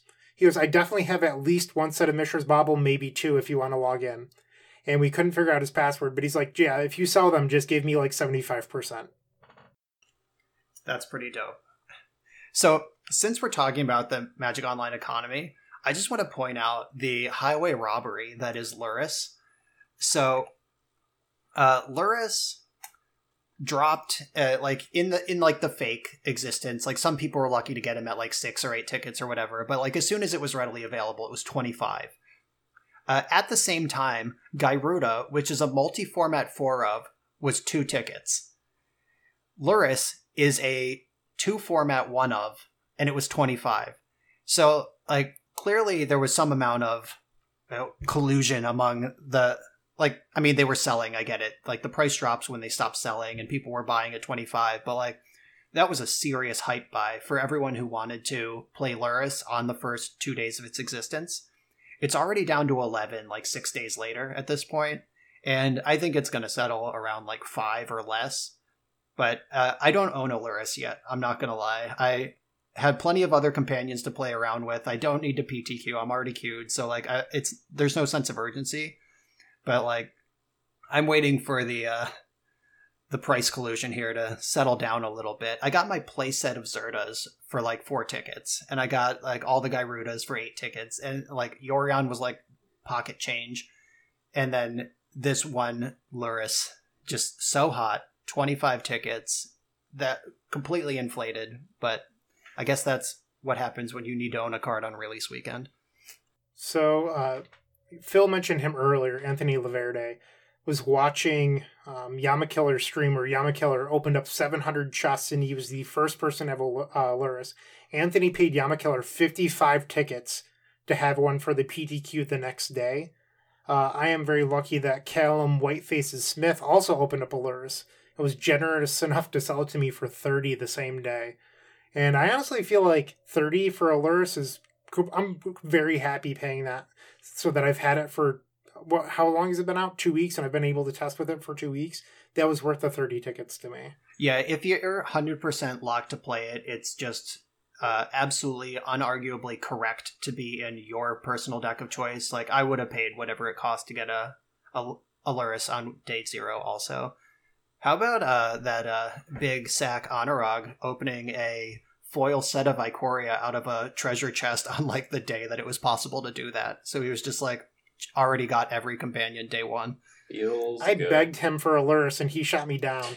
Wow. So, yeah, Anurag, calling you out right now. Salt. It's okay. He already got kicked off this podcast. Oh, yeah. Ooh. Fired. He definitely didn't leave to pursue other endeavors. All right, so I guess we could talk about Zerda. All right, so this is something that Brian and I have both had some degree of experience playing with. In my experience, it's very powerful. Well, maybe I should say the decks that it's in are very powerful, but Zerda itself is kind of narrow, and you often don't actually win with the Zerda. You win by just like jamming some 4-mana planeswalker down your opponent's throat on turn 1 because you have 2 monoliths in your hand, or like monolith and key. And like that gets the job done before you even actually have to cast the Zirda. And the Zirda becomes this backup plan. Yeah, the league I recorded with it was like very early, before anyone had really tuned or fleshed out the tech, and the list was kind of bad. Like it went all in on trying to combo. Like there was the 4 Grim Monolith plus 3 Basalt Monolith plus another Basalt Monolith in the board to wish for with Karn, and the sideboard had no counterplay at all. Like it was just more ways to combo. So like I lost to just like, I lost a lot of games where just like Disenchant would have done it, and the sideboard didn't even have a Tormod script in it to wish for with Karn. Like it was just like a really messy early list. So all of my experience so far is through that unfortunate lens, but definitely the ability of that deck to generate 4 mana and then infinite mana is not to be understated. Like it's really explosive. So 2 things that I found personally is, 1, Zirda is not the easiest card to cast in this deck. Oh god, that's so true. Yeah, like I've won a couple games just because my opponent only has colorless mana, and by the time they can cast Zirda, I've finally found my Chain of Vapor Dance or Karn or something along those lines. And the second thing I wanted to mention was, there's games where you're holding open Abrupt Decay, and, or at least from my perspective here, but Abrupt Decay does nothing to the infinite mana combo once Zirda's in play. If there's 2 monoliths, you can try to Abrupt Decay the Zirda or a monolith, but they're just going to make infinite mana in response. So I feel like some people play a little too cautiously against this Zirda deck, and they should be more aggro or, whatever. But it's really hard to disrupt them once they have their permanents on the table. Yeah, that's not how you want to beat the Zirda Bomberman deck. Yeah, that's one of the lessons I got in the league I played with it, where just like sequencing your mana so that once Zirda's in play, you can make infinite through a disruption piece. So like, just there was the first game I played, I just didn't play a Lotus Petal that was in my hand. I just forgot to do it before I cast my Zirda, and I lost because of it. Like having one more I watched mana that was rough. Yeah, to untap the monolith in response to the plow on my Zirda. Like, I had one floating because that's how Grim Monolith works with Zirda, and just didn't have the second one to go off again in response. And that's just like one of those things you do once. But keep in mind, like Bryant said, on both sides of the table, like, a Swords to Plowshares does not break up that combo unless they're all the way tapped out to do it. So another thing that I found about the Zirda deck, and like I should probably pause for a second to say there's really 2 different Zirda decks. The first is a traditional Zirda Bomberman hybrid, and the second is just like Zirda Infinite Mana Turbo Karnforge. And I think the latter is probably the better of the 2 deck lists. I would agree. But I've tried both, for sure. And my experience is that, my god, that deck mulligans a lot. Like, it mulligans so much because Grim Monolith is so important to your turbo openers that Serum Powder is, non-ironically, probably, like, good and the real deal in that deck, which is crazy. One thing that I love about the Zirda deck is that at this point people have gone so deep into finding what they need.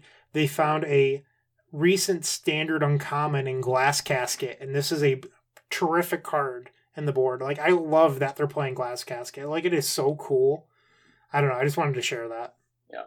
So the other thing that I've experienced in playing this deck is it cannot beat a Null Rod. Like, once a Null Rod is in play, the number of outs that you have to it is essentially 0, because you technically have these Seal of Cleansings, but most of your white sources are artifacts between your Ancient Dens and your Petals and your Opals, so it's actually incredibly hard to get single white if there is a Null Rod in play.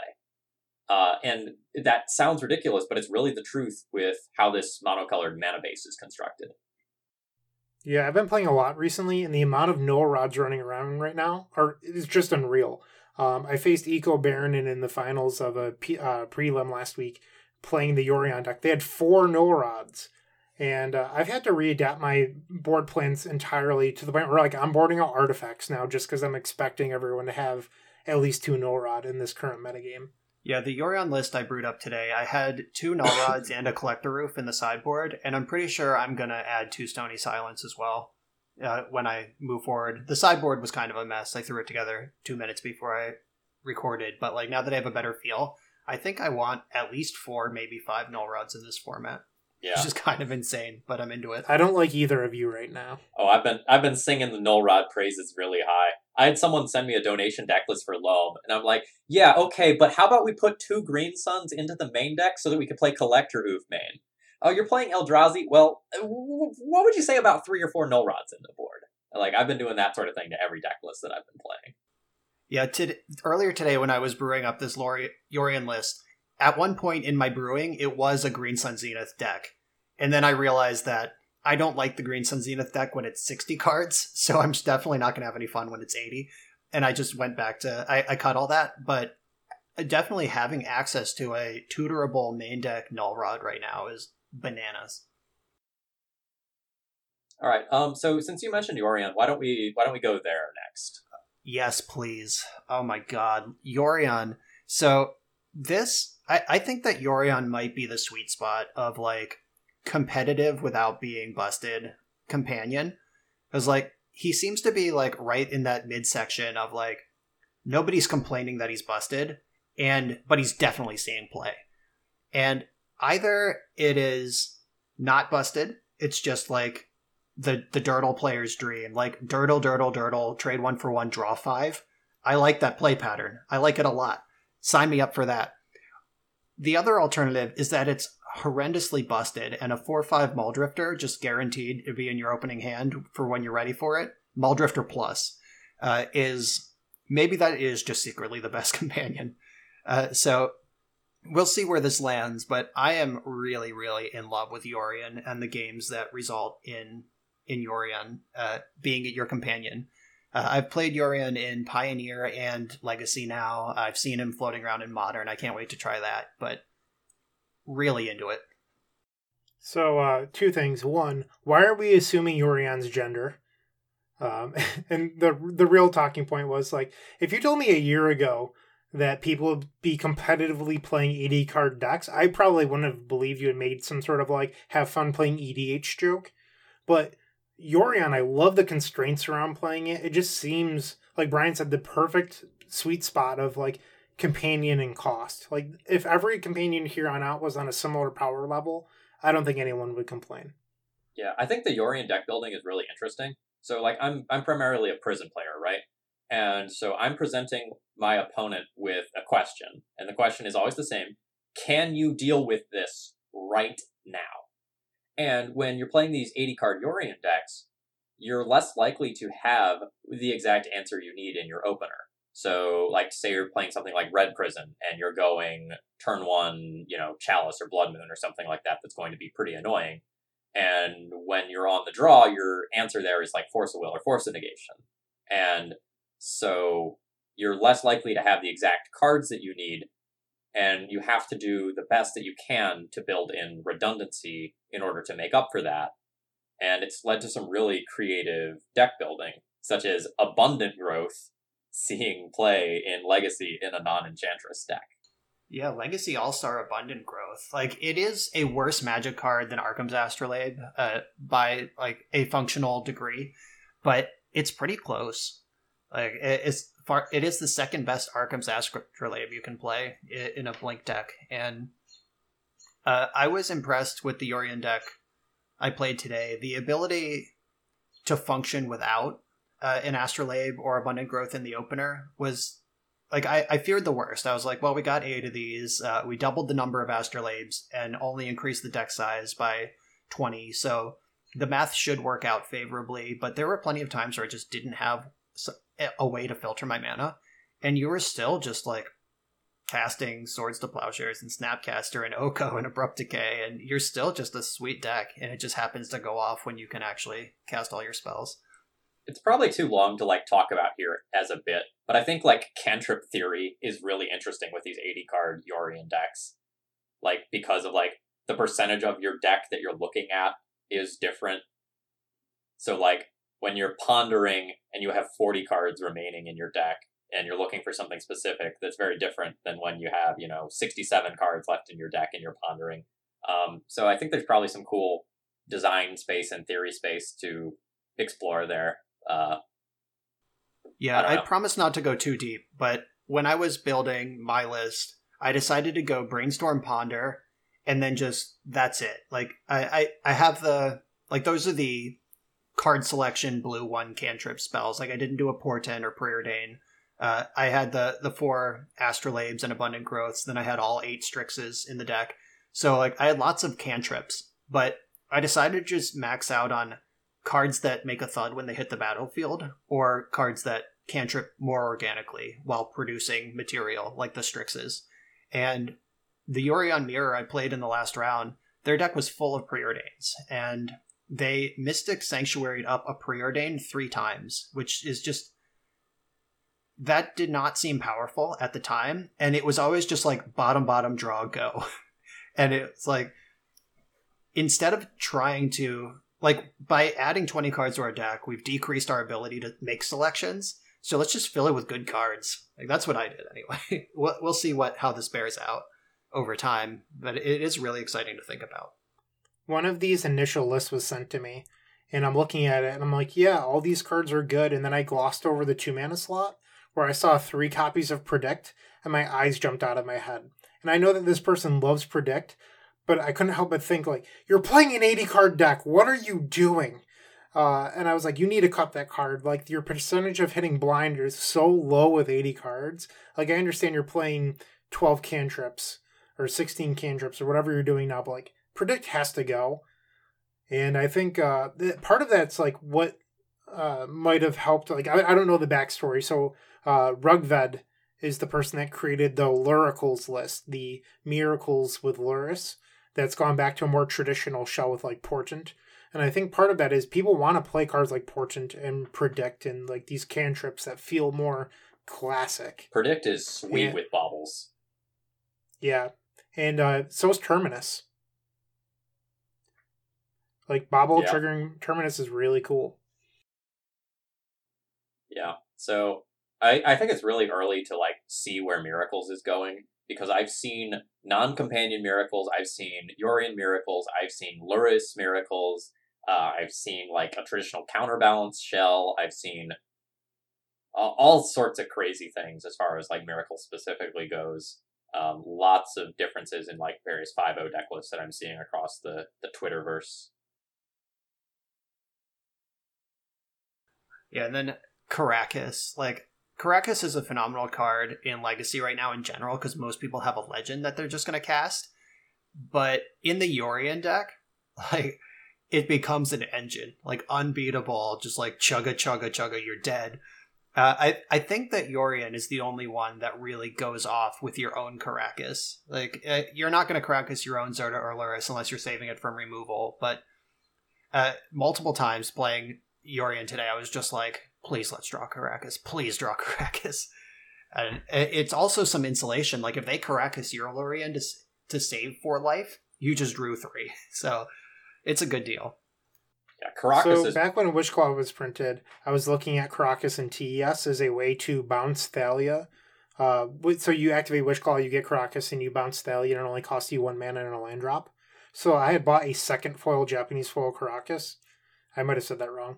But I was so pumped about it. And now that Luris was out, I was like, oh man, maybe now is actually the time to play Caracas and TES. It's still not. You can't afford a colorless land in your already 4-color deck. I want to play it so badly too, just because it seems really cool. But it casts your Luris! I definitely remember one time, this is ancient times, I was playing Elves back when it was a white deck, before we had Craterhoof Behemoth. We had to win with Mirror Entity.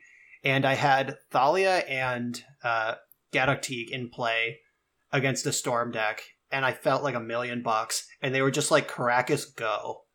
And I was like, oh no. And I couldn't win that turn. And then they were like, end step, bounce Teague, untap, bounce Thalia, you're dead.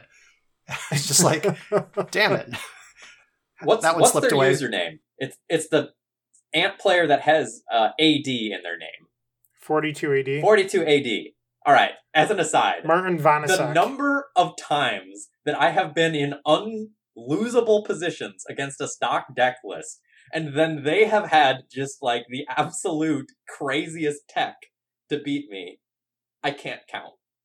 So I like how you are 100% wrong here, Phil. Martin plays the wildest lists. And I got to watch Martin play against a friend of mine, Devin Riley, who is ex-Grave on Moto. At, I want to say it was Niagara Falls. They were playing in one of the last chance qualifiers. And Devin's position looked unlosable. And all of a sudden, Martin drew Praetor's Grasp off the top in his Atlas, stole Devin's Jace, and then played Jace and won the game with the Jace. Martin is a madman who will play anything if it's going to give him a small edge. He also plays like 2 copies of Pernicious Deed in his Atlas. Yeah, that's it. That's it right there. That's what gets me. So Martin's a master. He also plays a 62-card main deck with 2 main deck Abrupt Decays. Martin's a legend. This sounds a lot like testing and tuning with Rich Shea. He is not afraid to put any card in any deck as long as it's blue so it can pitch to Force of Will, which leads to one of our favorite inside jokes here in Pittsburgh Magic, where Rich was in the top 4 of a Star City Legacy Open with Bug Delver, and he had 1 Dimir Charm in the deck. And that was just his, it seems fine and it's blue card for the day. And on camera, Cedric and Patrick Sullivan were going through the list, and they were like, yep, Tarmogoyf, that's a good one. Delver's Secrets, of course. Dimir Charm, just the one. And then Patrick Sullivan goes, yep, you don't want to draw 2 of those. So it is now just a Pittsburgh Magic meme to say, wouldn't want to draw 2 of those whenever you see a terrible card in someone's deck. I love that. All right, we have a chance to finish this under 2 hours. Let's talk about Gyruda. So I tried the, as soon as Gyruda was no longer bugged on Magic Online, which is funny because it was bugged to be worse than it is. Like, the card is better now that they fixed the bug, which is very strange and kind of obnoxious. Like, emergency ban, day 0, because it's not good enough.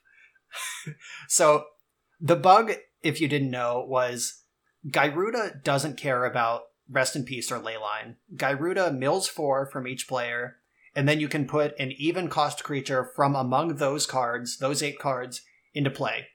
It doesn't say from the graveyard. It doesn't specify anything other than an even cost creature from among these cards. So as long as Gyruda can still see the card wherever it is, if it goes into exile face up, it can still choose it. So, and Gyruda's trigger resolves all at once. It's mill 4, put a creature into play. There's no space in between. So there is no, you can't crypt, you can't Nile Spellbomb in response. That doesn't do anything. You can't Leyline, you can't Rest in Peace. You have to have Grafdigger's Cage or Containment Priest, basically, to slow this down at all. So that's really interesting. That said, I tried the Balls to the Wall Belcher version of this deck, and it's real bad. It's so bad. It's like Belcher. You're still going to lose to a Force of Will, but unlike Belcher, it also loses to a removal spell, like Swords to Plowshares or Caracas, especially Caracas. That one was a nightmare. Every time my opponent was, I would reveal Gyruda as my companion, and they'd be like, Caracas, go. And I just could never win. So those were the early builds. Much like the Zerta build I tried, that was just like push the combo to the max. That was the Gyruda build I tried also.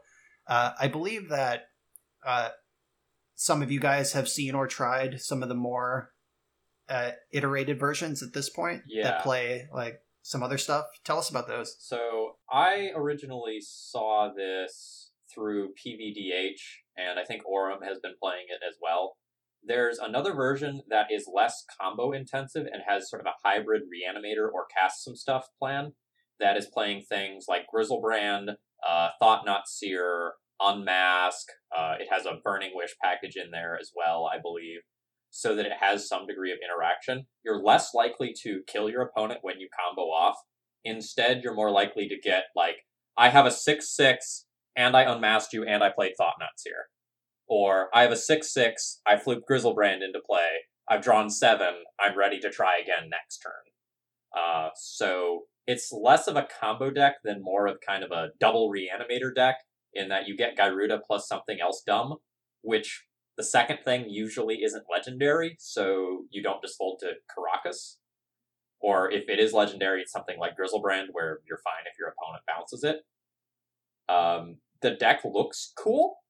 I haven't actually gotten to play that yet, but I want to.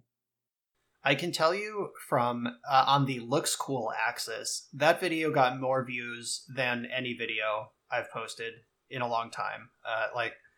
People just love the busted stuff. I think the last video that got as many views as this one did as quickly was the Breach deck. So people love watching busted combo try to go off. I'm sad to have disappointed them so heavily. So one thing that I've found is I actually haven't faced the reanimator builds that Phil is describing. I've only ever faced the Belcher variants. But, I mean, my sample size is still pretty small, but I'm 4-1. And it's not because TES is so good at beating the deck that's trying to turn one you that has Chalice of the Void and Mindbreak Trap in it. It's because when this deck goes off, they're often playing Lion's Eye Diamond and discarding their hand, which means discarding their Mindbreak Trap. And then imagine if you're facing Belcher, but when the Belcher deck goes off, they often reveal Taiga 4 cards down. Because that's what this Belcher's Gyruda deck does. I've won so many games where my opponents milled 20 cards, put 20 power into play, and passed the turn. And I'm like, okay, well, I'll flashback Echo Vans now and kill you, or whatever I'm going to do. It just seems weird to play a deck that loses to Swords to Plowshares, Chain of Vapor, Pyroblast, Karakas, like so many cards. I don't think this deck is the real deal. I think eventually it will fade into oblivion. If I'm wrong, I'm wrong. But there's plenty of like tier 3 Belcher-esque decks out there. This is, like, in my opinion, on the same power level as, like, Oops All Spells. I think at the very least, this is going to be the sort of deck where, like, you will definitely still see it on Magic Online, where people are just like, I want to jam a league. I have 45 minutes. Let's go. Like, this deck checks those sorts of boxes. So on that note, I gotta say, those people are going to be really disappointed. Because unlike Belcher, this goes to both of your points.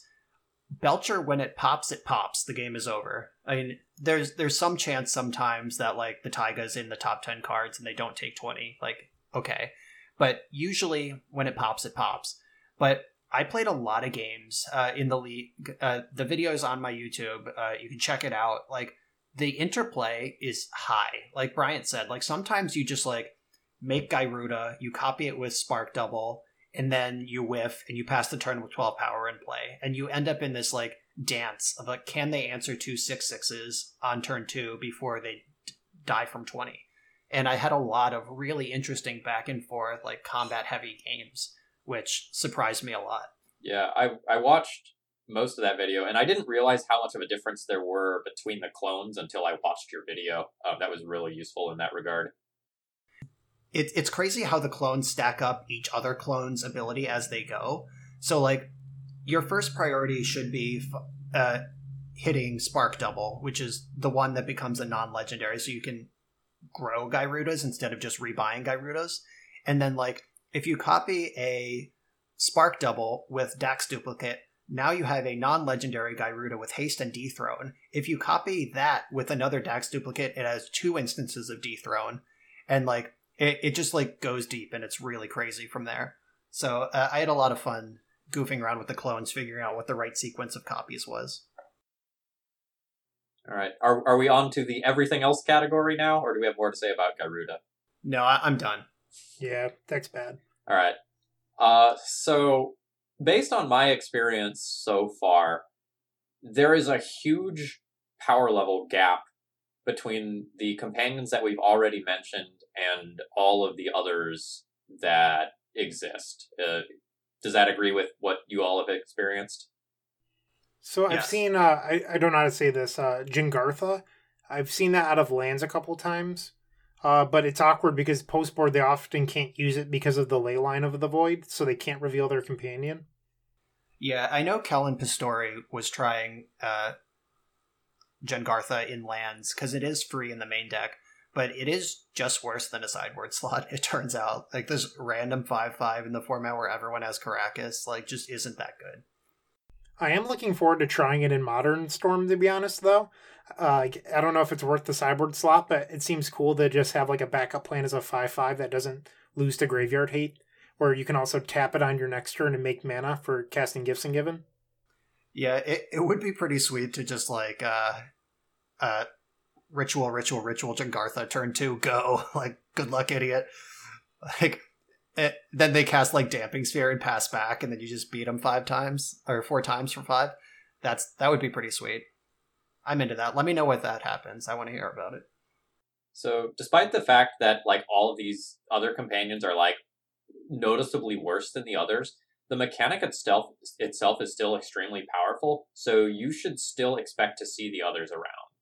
So someone donated for me to play a cat stompy deck with Kahira, and I've seen like a Kahira good stuff pile with like questing beasts and Quizali Pride mages, and someone else saw elementals, right?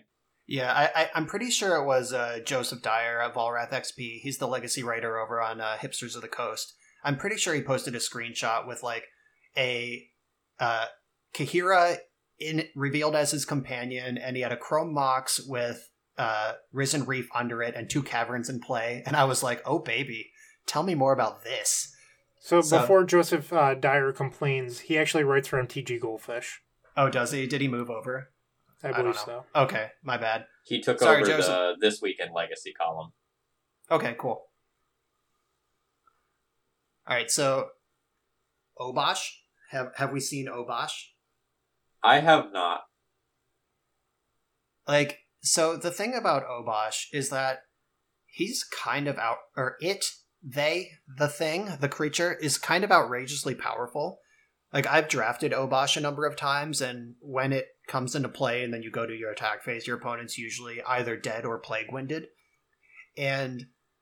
But in Legacy, 5 mana out of any sort of deck that would want this effect is a big ask, especially facing down Karakas. Because, like, the source has to connect with Obosh still in play. Even if you somehow get to 6 mana in your burn deck and you're like, Obosh, bolt you. It's like, bounce it. I take 3 like normal. I can't imagine Burn can't find a better way to spend 5 mana than Obosh. I think Burn should be all in on main deck Pyrostatic Pillars right now, personally. Like, with everyone, like, cantripping, playing baubles, playing hyper efficiently, just punish them. Phil, what do you have against me? First, you're telling everyone to play 4 Null Rods, and now you're telling them to play main deck Pillars? Did I upset you? Play them both. I am a hateful man. I do one thing. I can see that. So, one thing that's off. Something that's happening in Pioneer and Modern is that the burn decks are just playing Luris. Because Legacy, you got Fire Blast and Flame Rift, so you can stay mono red, but in Modern, you need Boros Charm and Lightning Helix. Pioneer, same story. So it's pretty easy to adopt Luris since they're already a white deck. So I guess we'll see if Legacy Burn tilts white to want Luris or not. But their spells are so much better than the creatures comparatively to the smaller formats that it might just not be necessary. So moving on to Lutri, I want to share a story from this past weekend. I'm playing in the Vintage Challenge. My opponent, Game 1, reveals Luris. It appears they're on PO. I win Game 1. We go on to Game 2. They reveal Lutri. Yes. And I'm like, what is happening? I get demolished by, they misdirect my recall to them. They force back. I'm like, oh my god, I don't know what's happening anymore. They took my recall, whatever. So I very much lose that game. And then Game 3, they reveal no companion and tinker into Bolas's Citadel and wreck me. I'm just like, I don't know what this is anymore. Like, I have no idea what's going on. So that ties back to that Elves sideboard of, like, do you bring Luris in? Do you bring your monsters out? How do you play this Luris? Like, is it a card in your deck? Is it a companion? And I am so excited to hear that this happened in Constructed because, like I said, I've been drafting a lot, and, like, I'll have an opponent, like, reveal Yorion and then just, like, on turn 5 cast Obosh out of their deck. I'm like, oh shit. All right, that's a thing you can do. There's nothing wrong with that. But, like, I'm so glad it happened in Constructed to someone.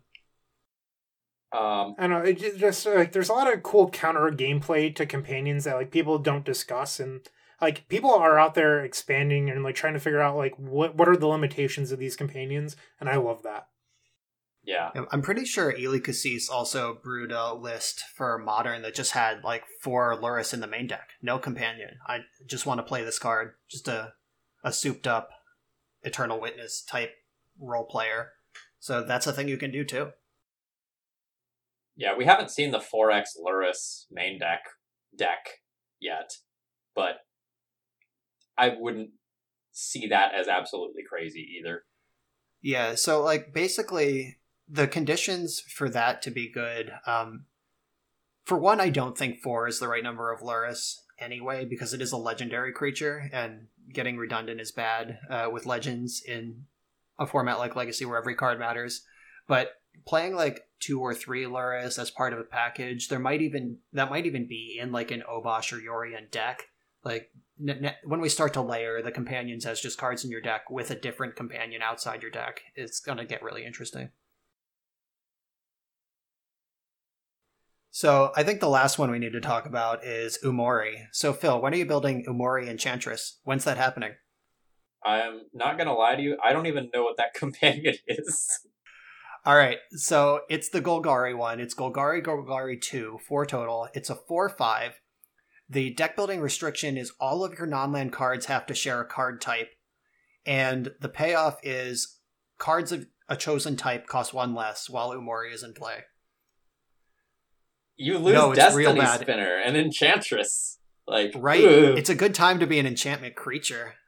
So right. So you just lose Enchantress. I guess you don't lose Spinner. You get to keep Spinner, you lose Enchantress, and you lose Green Sun Zenith. I don't know. So basically, I racked my brain with, is there any non-creature card type that can win a game on its own with no support from other card types? And I tried to think of like some kind of like Burning Wish pile where like, what if Burning Wish costs 1 less? Could we break it out of the sideboard? But like all the rituals are instants. Rite of Flame isn't though. Bryant, ban it. So there, I don't know. I tried to figure out like what artifact you can win with. Like Walking Ballista exists, but like you don't have like Karn or Zerda to pay off. I don't know. It's really hard. It's a really interesting puzzle. If anyone breaks Umori, I will give you a personal shout out on this podcast. I did get I can't figure it out. I did get a donation for a Kairuga the Macro Sage deck. Somebody trying out an Eldrazi deck that features that. We'll see how that goes. It's going to be weird. That's going to be sweet. I have 8 Spirit Guides. Let's go. I hope you draw a card off a Spirit Guide at some point in the league. That's the challenge I'm extending to you. Unlock the achievement. All right. We'll see. I threw a couple Crystalline Giants into the deck list as well because, like, I'm sad that I haven't played that card yet. Oh, I got to draft one of those the other day, and it's as dumb as you could imagine in that format. All right. So for some closing thoughts, we have kind of a sweet graph. Brian, I know you've already engaged with this a bit, so do you want to talk about it? Yes. Let me open the link real quick so I can give proper credit. So this is Anael Yal at YAHIANAEL on Twitter. They posted a graph of all of the companions. It's not a graph, it's a spreadsheet, excuse me. But a spreadsheet of all of the companions and their performance in every format over the last 3 to 5 events, however many premier events have fired on Magic Online. And it's really cool to see, like, the distribution. Basically, Luris, you see, got a lot of play in Standard the first week, then fell down to just 3 copies from 8 over the course of 4 events. But then it goes up in Pioneer, up. And then Modern, it goes even higher. Then in Legacy, even higher. And then in Vintage, even higher. And it's just like, the number gets bigger over time and as the format gets larger. And Luris is the only one with just like a straight full column of play. Like Lutri has only really made it into Vintage. Karuga has only been in Standard. There's a couple other like blips here and there. Apparently someone did well with Umori in Standard. I'm surprised to see that got played at all. But I guess if you're going to win with nothing but creatures, Standard is the place to do it. So it is pretty interesting. It highlights more the card pool than anything else, really, once you look at this, like what card pools are capable of and what gets broken as you go deeper into the formats. But it is just really cool if you enjoy visual representation of data. Yeah, so for those of you who are just listening and you don't have access to this graph, just to give you an idea of the range here, in Standard, Lurrus was about 20% of the format, whereas in Legacy and Vintage, it was 47% in Legacy and about 48% in Legacy and about 49% in Vintage. Whereas all of the other companions in various formats, like the highest we're seeing them at is about 7% aggregate across formats, whereas Lurrus across formats is about 37%. So Lurrus, if you bet on that horse cat nightmare for that weekend, you came out ahead. So it's worth noting 37%. That's very similar to the percentages that Oko is seeing play at. Except Lurrus is seeing play across multiple archetypes. Yeah, so specific to Legacy, Lurrus is at about 48%, which would be eclipsing Oko by, 10%. So that's kind of, I guess, our closing thought for today. We all have largely liked gameplay, but it is clear that Lurrus is definitely a great thing to be doing in this format, at least this early on. Do you all have any other closing thoughts or things that we should have on our radars as Legacy players? I just want to go back to the keeping an open mind thing. I'm not sure that companions are here to stay, but give them a real test. Play them, form real opinions, not just I played a league and they're bad. But also, we didn't do it when we opened, so I'm going to do it now. Special thanks to our editor, Phil Blackman. You can find him at Force of Phil on Twitter. He's a host of Eternal Durdles podcast, his own podcast, and we appreciate what he does. All right, folks. Have a great rest of the day. Keep on slamming some companions into other companions until they band, or you get bored, or you discover the next broken deck.